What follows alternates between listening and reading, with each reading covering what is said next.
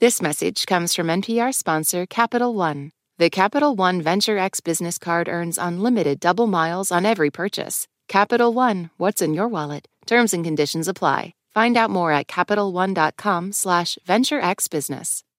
This message comes from NPR sponsor Comcast. For more than a decade, Comcast has been committed to bridging the digital divide and connecting millions to affordable high-speed internet. But the barriers to getting connected go well beyond affordability. Through Project Up, Comcast is committing $1 billion to reach millions with digital skills training, resources, and opportunities needed to succeed in a digital world. Project Up, building a future of unlimited possibilities. Learn more at comcast.com/projectup.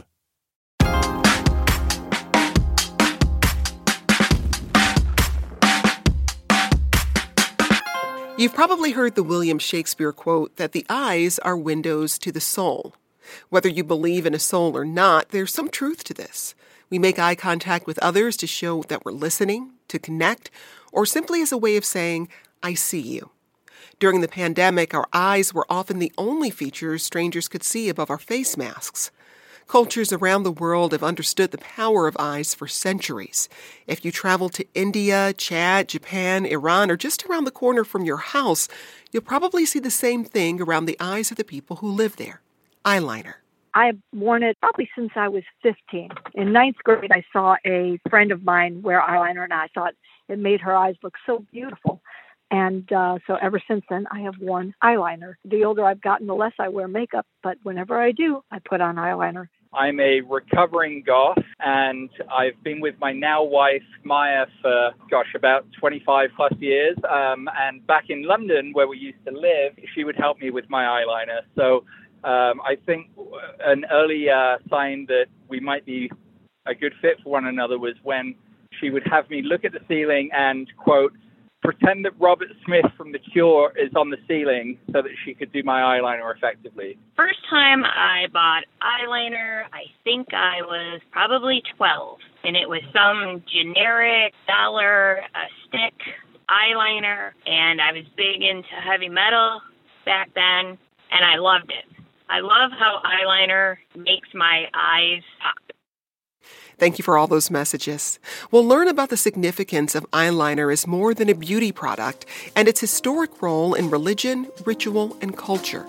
I'm Jen White. You're listening to the 1A podcast, where we get to the heart of the story. Stay with us. This message comes from NPR sponsor Dana-Farber Cancer Institute, where hundreds of researchers and clinicians make new discoveries inspired by the work of previous Dana-Farber scientists. See why nothing is as effective against cancer as a relentless succession of breakthroughs. Learn more about their momentum. Go to danafarber.org/everywhere. This message comes from NPR sponsor Charles Schwab with their original podcast, Choiceology.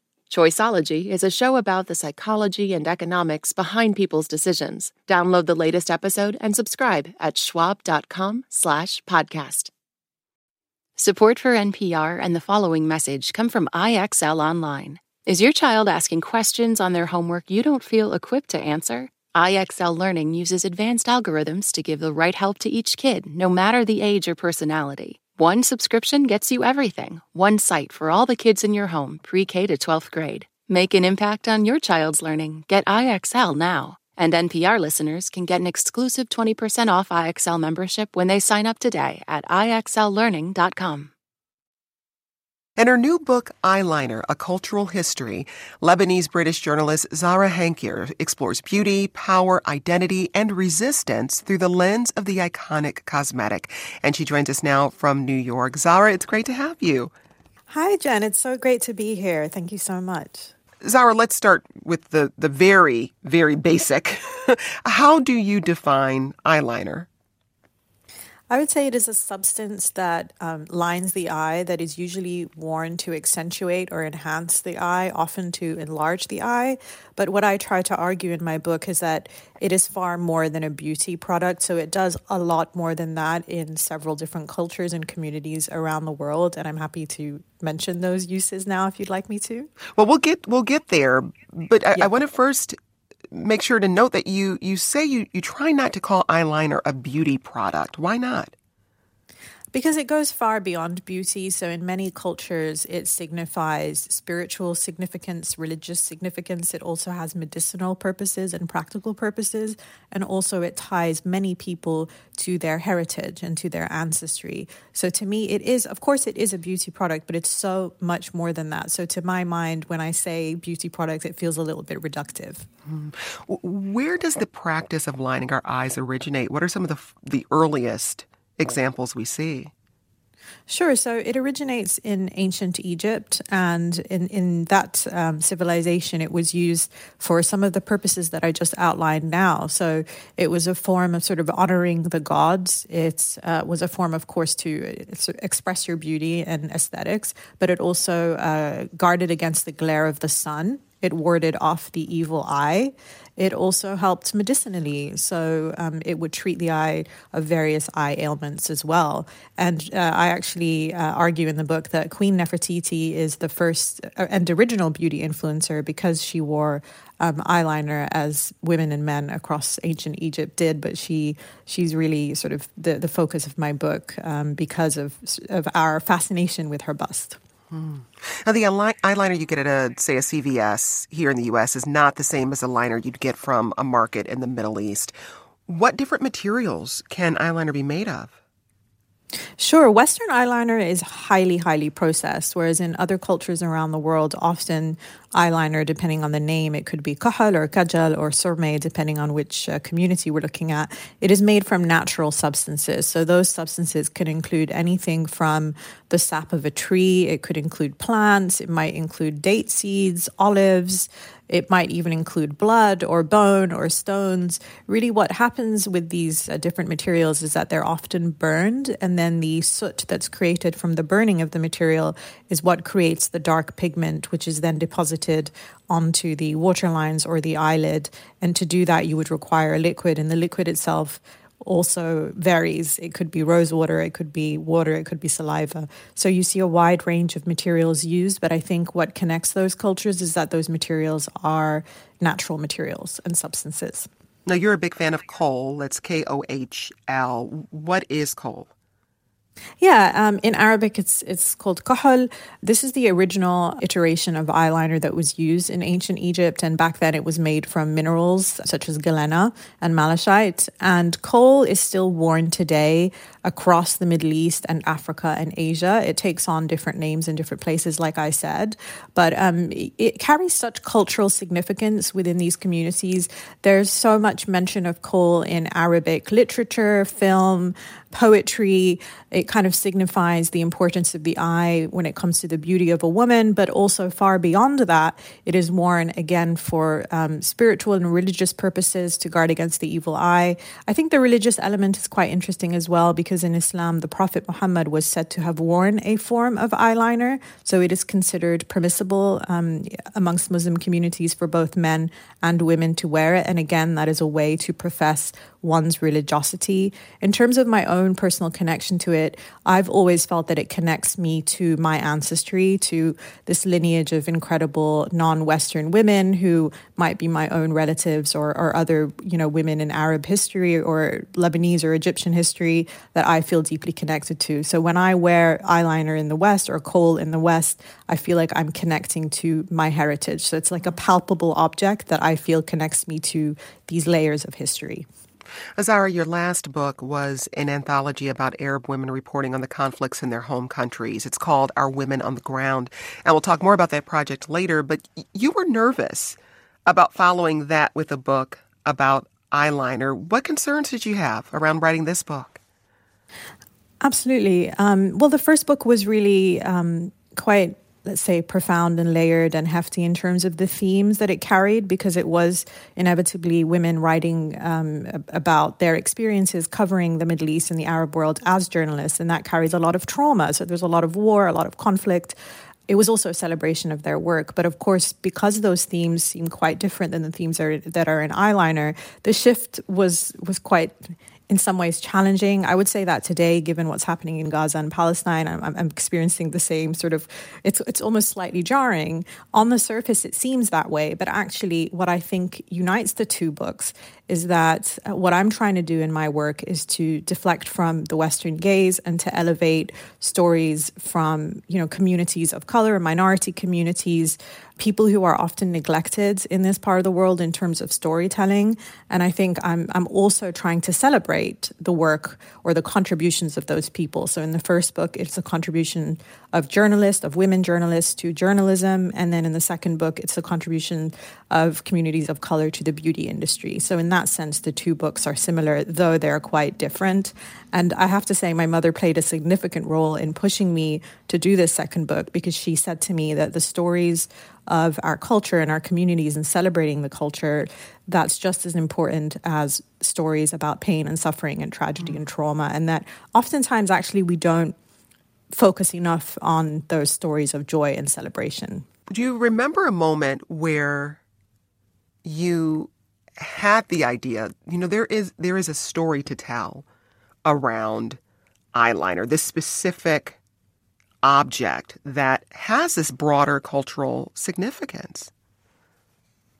Sure. I think I'd always been fascinated with the story of eyeliner, and that again started with my mother because I observed her applying eyeliner in such a ritualistic way while we lived in the United Kingdom during the Lebanese Civil War. So it was a way to connect my mother to her heritage, and then obviously I inherited that same sort of thinking when it came to applying my eyeliner. It wasn't until much later on that I started to actually do the research, because I had a fascination with ancient Egypt in the same way that my father did, because he's part Egyptian. And then I think at a certain point when I was researching book ideas following my first book, I was actually having dinner with an Iranian friend, Azadeh, and we were both talking about the significance of eyeliner in both of our cultures. So it's kahl in the Arab world and surmay in Persia. And then I had kind of this moment where I thought, hang on a minute, this could actually really work as a cultural history, given that these communities actually all have sort of unique ways of, let's say, producing eyeliner and sometimes wearing it, but there's a lot of intersectionality there in terms of sort of what purposes they have beyond beauty. So I think it was really at that point where I thought, okay, this could really be a book. But the foundations were far earlier than that, as I said, when I was observing my mother apply her eyeliner. Well, and it's interesting to hear you describe that as a ritual, watching your mom apply that makeup and there being a ritualistic feel to it. Is that a through line you found as you were researching this book, that there is a ritual built into the use of this product? Absolutely. I found it across all of the cultures and countries that I visited. So I traveled to Chad, to India, to Jordan, to Japan, even to Los Angeles to visit the Mexican-American Chola community. And there's a profound understanding amongst these cultures and communities that, again, this item of makeup is not simply about beauty. It is connecting us to our history, and it has practical, medicinal, spiritual, and religious purposes. And therefore, when they're applying the makeup, it almost takes on sort of a different layer, so to speak, of, this is us sort of connecting ourselves to that identity. At the same time, of course, we all realize that eyeliner has aesthetic benefits. So there was, in some cases, that people would be talking very seriously about this historical connection and preserving tradition. But especially with the Bedouin community in Petra, there was a lot of young men who would kind of wink at each other and be like, "Come on, we know that we're wearing this to look more attractive, right?" So there's also that element of it. It's not always that deep, but it does carry profound meaning. Coming up, the fine line of self-expression when it comes to wearing eyeliner in Iran. We'll be back after a short break. This message comes from NPR sponsor SAP Concur. Stuart McLean, CFO of Brother UK, shares how SAP Concur's audit and expense tool supports their work across multiple offices. Across Europe, we have a presence in 17 countries, which obviously involves 17 different tax regulations, 17 different fiscal authorities, and this makes life complicated for us. But actually with SAP Concur, we're able to configure the system correctly for each of those countries.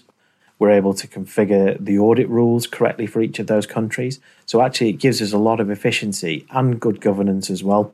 So actually, for us, a solution like SAP Concur makes life so much easier. Otherwise, we'd be forever checking back to regulations, checking back to documentation. Those are automatically updated in the system for us. So that's, it's a big tick in the box from a governance perspective and an efficiency perspective as well.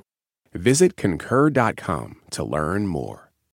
Support for NPR and the following message come from Rosetta Stone, the perfect app to achieve your language learning goals no matter how busy your schedule gets. It's designed to maximize study time with immersive 10-minute lessons and audio practice for your commute. Plus, tailor your learning plan for specific objectives like travel. Get Rosetta Stone's lifetime membership for 50% off and unlimited access to 25 language courses. Learn more at rosettastone.com/NPR. Zara, take us back to the first time you wore eyeliner. Do you remember that moment? What was it like for you?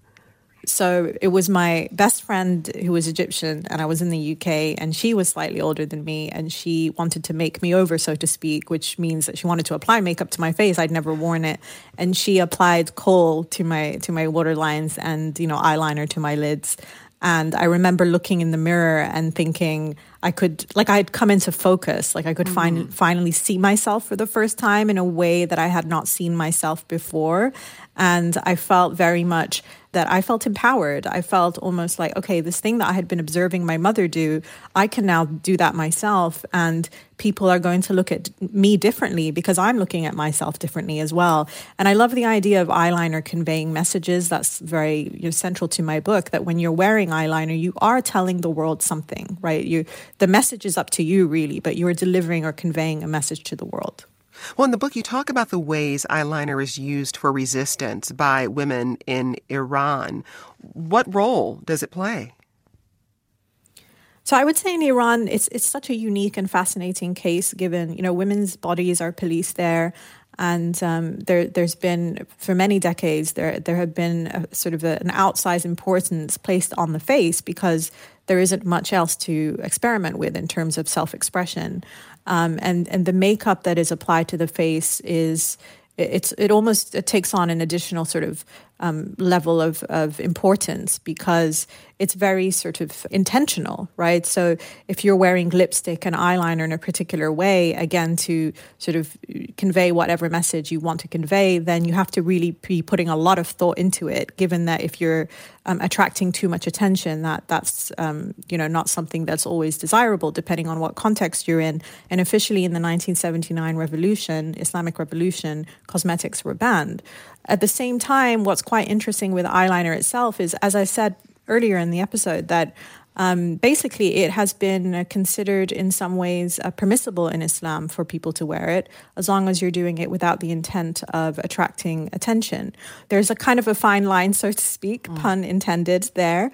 But you see sort of the younger women experimenting a lot in Iran, especially Gen Z and especially online, with liquid eyeliner looks and wings that sort of are conveying a completely different message than, let's say, a thinner or finer line along the waterline, right, where you might be using sormé for that, which is the naturally produced eyeliner substance, whereas you might be using liquid eyeliner and making sort of quite a bold statement by wearing wings.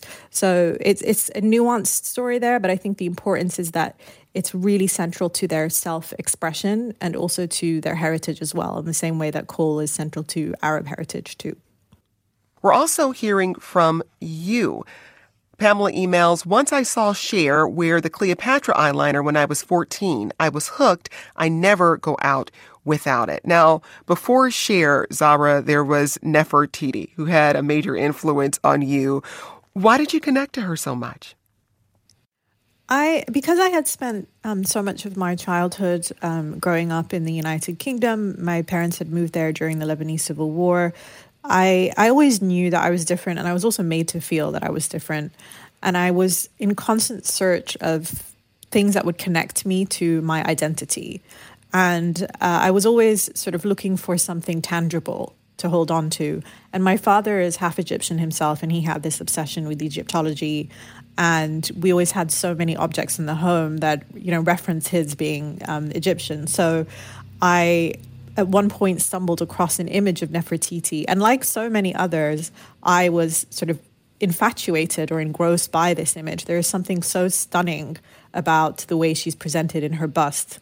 And that kind of led me down this path of sort of discovery and this feeling that I was connecting to something that was much bigger than myself and that this was part of my heritage. And, by feeling connected to Nefertiti, I was feeling connected to my own origins in some way. And I think that has strengthened actually with all of the research that I've done as well. And the eyeliner really, I think, is what is quite captivating about her appearance on her bust. So that was the object really that I ended up thinking, okay, wow, this is going to connect me not only to Nefertiti, but also to my grandmothers, to my mother, to so many other beguiling sort of non-Western women. And you argue that she's the world's first beauty influencer. Make the case for Nefertiti as a beauty influencer. More than happy to do that. So her bust was discovered just over 100 years ago, but it was actually displayed in a museum in Germany after it was taken out of Egypt. It should have returned to Egypt, I'd just like to say. And once it was displayed, it garnered so much attention. People were so fascinated by this quote unquote exotic beauty and how to emulate that beauty. So a lot of Western women started to try to copy her look in a way. And they were looking at three different things. So it was her fashion by way of the collar necklace that she wore and her hat, which was like her crown. So some women would start to, wear their hair in a particular way or wear hats in a particular way. And of course, there was her eyeliner. So there were many spreads in beauty magazines that you would have a white woman sort of posing next to the bust of Nefertiti with her eyes heavily done up to kind of channel this exotic look. And I argue in the book that cosmetic companies sort of caught onto this and then they started thinking, okay, we need to start marketing this product. And that is what I argue is what propelled the popularity of eyeliner in the 1920s and beyond. Of course, it existed in different forms, but it didn't become as popular as it did, I argue, until this period of time was called Egyptomania. So it was when Tutankhamun's tomb was found and Nefertiti's bust was displayed to the world. And there was this almost fascination with the exoticism of ancient Egypt. And it was a very Orientalist and at times sort of racist approach to this culture, because there was a form of cherry picking of elements of Nefertiti's beauty that people wanted to emulate. But in some beauty magazines, they would say things like, beware, don't darken your skin too much, or, and it's essentially cultural appropriation that still exists in many forms today, where you're fetishizing, but you're not humanizing, right? So I found that to also be quite fascinating. And, that to me is sort of the first moment of a woman influencing an entire generation of women or several generations of women, whilst also having that backdrop of, fetishization and then also racism at the same time. Let's go back to our inbox. When I was younger, I used to go to a lot of concerts, and because of all the sweat and everything, I always went with really cheap eyeliners, but the girls in my life would always come up with the better eyeliner when they saw me running. They'd clean my makeup off, and then they'd put the new eyeliner from their own bag on. I ended up being on the cover of a local newspaper, having my eyeliner done by some girl, and at this concert, and it was kind of to bring attention to how popular the local rock scene was coming. I still today have that newspaper, and it's like 20 years old now. I'm a kind of older Gen Z, early millennial cusp, and was growing up right around the kind of scene kid era, and that's when I first started experimenting with makeup. I was probably like 13, 14 years old. Later on, I transitioned to male and kind of stopped wearing makeup for several years, but it's been really fun to get back into it and kind of use it to explore gender and cosplay and art and use it in more than cosmetic means, but more expressive. We also got this message from Sana, who emails, "Thanks for having a discussion on this topic. I'm a Black female and generally quite proud of my trans identity, but there are times and spaces where I wouldn't feel comfortable being visibly identifiable as trans. Applying just a little eyeliner strategically placed can actually go a long way to helping me slide under the radar, enhancing both my confidence and possibly my safety." We're going to take a quick break. More on eyeliner and gender. That's coming up in just a moment. Stick around. This message comes from NPR sponsor Charles Schwab with their original podcast, Choiceology. Hosted by Katie Milkman, an award-winning behavioral scientist and author of the best-selling book, How to Change. Choiceology is a show about the psychology and economics behind people's decisions. Hear true stories from Nobel laureates, authors, athletes, and more about why people do the things they do. Download the latest episode and subscribe at schwab.com/podcast or wherever you listen. Zara, you interview people from all genders in the book, not just women. What did you hear from these other groups about what eyeliner means to them? I think a chapter that's quite relevant to this discussion is the chapter that I have on drag queens in New York City. There are two fantastic characters, Lucia Fuchsia and Anya Nees, which is fantastic titles for drag queens. But what I really learned from both of them is that eyeliner played such a significant role in their transformation when they would become queens. So one of the queens, actually, Lucia Fuchsia, when I met him when he was out of costume, he was so understated and humble and really not the type of person that you would look at and say, this person really wants attention or is sort of screaming, please look at me and I'm very confident. Actually seemed to be quite sort of introverted. And then when I saw Julian on stage as Lucia, it was incredible because the confidence, the level of confidence that eyeliner and the overall aesthetic brought to Julian was just it was moving actually to witness, because it was almost like, okay, this is an area where he feels like he belongs. He had been trying to find a segment of the queer community in which he feels comfortable with expressing himself and celebrating his sort of identification, his gender identification, and growing as a queer person and that kind of thing. So I do think it speaks quite profound messages, and I appreciate that the message that it can also help trans people in some ways feel safe too. I do think that that's the power of eyeliner, that it carries that kind of weight, that it can help you transform and it can help you also blend in depending on the message you're trying to convey. We got this email from Uma, who writes, in South India, the traditional kohl is homemade by burning sandalwood paste with alamo lit with castor oil. The sandalwood paste is spread on the bottom of a slightly curved bowl and is placed above this lamp for the sandalwood to burn. The charred remains are collected and mixed with castor oil to form a thick gel and stored in small, beautiful traditional boxes. We also got this question from Callie, who says, can the author address her thoughts about the safety concerns around kohl? The FDA warns against using traditional kohl. Was this something you researched for the book? Absolutely. I appreciate that question very much. The earliest iterations of eyeliner in ancient Egypt contained lead. And this actually spurred a lot of contemporary scientific studies as to, the safety of having lead in eye makeup. Of course, having high levels of lead is extremely harmful to the eye. But there are some studies that were conducted as early as 100 years ago that demonstrated that actually very small levels of lead could provoke an immune response in the eye, and that could then treat the eye if there was a bacterial infection. So in many ways, I say the Egyptians were sort of far ahead of us. At the same time, a couple of years ago, actually, here in New York City, there was a PSA from the New York City Department of Hygiene and Health that said, there was an image of a South Asian baby with heavily lined eyes that said, we warn against the use of kohl and kajal because this is harmful to the eye because of the lead content.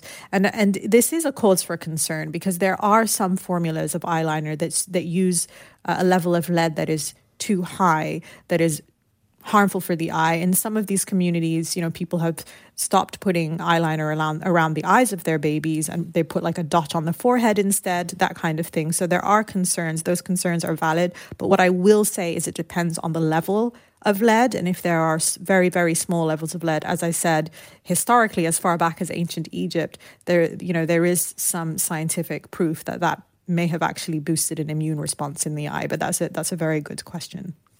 Choda emails, in Sierra Leone, we use tiro to line our eyes. It's a beautiful metallic blue and is gorgeous. It used to be applied under the eyes of babies for its medicinal purposes. I love it and use sapphire or teal pencil to underline my eyes. And Charlize emails, I wear little to no makeup, but I have eyeliner tattoos. I'll soon be 76 years old. Zara, I want to circle back to your last book, Our Women on the Ground, Essays by Arab Women Reporting from the Arab World. You edited this anthology to center Arab women's experiences covering conflict in their countries, and that book feels particularly relevant in this current moment. The war between Israel and Hamas has been one of the deadliest for journalists. The majority of those fatalities are Palestinian journalists living in Gaza. How are you thinking about that project in this moment? It's been emotional in many ways because the essay in Our Women of the Ground by the Palestinian journalist who's actually from Gaza, Asma al-Ghul, I was greatly moved by that essay in part because of the extent to which she illustrated or demonstrated the emotional and psychological toll that being a journalist in Gaza had on her. And there are many instances in that chapter that actually led me to crying. And I continue to this day when I reread that chapter to really understanding how difficult and dangerous and also psychologically challenging it can be to be a journalist in that particular context. Many women and men are on the ground there and posting video after video on Instagram, documenting what is happening so that the world can see unfiltered accounts of what is unraveling there and the horrific nature of what is unraveling there. And this also brings to mind Shireen Abu Akleh, who was killed by Israeli forces last year. And it's in some ways, it actually demonstrates the importance of valuing local voices and understanding that they're not only bringing us news, they are risking their lives to bring us the news. And it is crucial to ensure their safety. And especially in the case of Gaza, actually, what makes it so much more unique is that foreign journalists are not allowed in there right now. So it is even more important to be following what is being documented by journalists on the ground there. And I would urge people to really understand the risks that are being taken and the emotional toll that this work is having on these individuals. Some people have actually lost family members. Some people continue to really have no form of safety, to not be able to charge their phones, to not have access to water and food and that kind of thing. They are Gazans like the rest of Gazans, right? Just because they're journalists, it doesn't set them apart. They don't have any special protections in the way that Western journalists do. So to me, looking back at the book and that particular essay, it really highlights to me just how important it remains for us to value these voices and to uplift them. I want to get to this question we got from Andrea, who writes, what is the history of eyeliner use in older women? Was it historically just used for those over 14 and under 15? Older women are often invisible. That's such a good question, and it's really difficult to pinpoint the range of the age range of when people start to and finish wearing eyeliner, because it really varies depending on the culture and the community. For example, as I said, there are newborn babies who will have eyeliner applied to their eyes and they will continue wearing it up until a certain age, as a toddler, for example, and then they may resume wearing it once they get a little bit older. My grandma, who was Egyptian, wore eyeliner until the day that she died. In her final years, when she was, sick and in bed, she still put eyeliner in her eyes. What I will say, though, is that it is a symbol of coming of age in many cultures. When a woman comes of age, she'll start to wear eyeliner. In some cultures also, men will wear eyeliner when they're single, and then when they get married, they stop wearing it, similar to women. But I went to Chad and I wrote about a community in Chad, and there were elderly women there who were wearing it as well, but that was for medicinal purposes. Well, I wish we had enough time to get some tips from you, because I would imagine you picked some up along the way, and we've got lots of questions about applying eyeliner, but maybe we can have that conversation another day. That's Zara Henkier. She's a Lebanese-British journalist and author of Eyeliner, A Cultural History. And if you haven't heard yet, we just launched 1A Plus. When you join 1A Plus, you get to listen to our show sponsor-free, and you're supporting our work. Go to plus.npr.org/the1A to find out more. Today's producers were Anna Casey and Haley Blassingame. This program comes to you from WAMU, part of American University in Washington, distributed by NPR. I'm Jen White. Thanks for listening, and we'll talk more soon. This is 1A.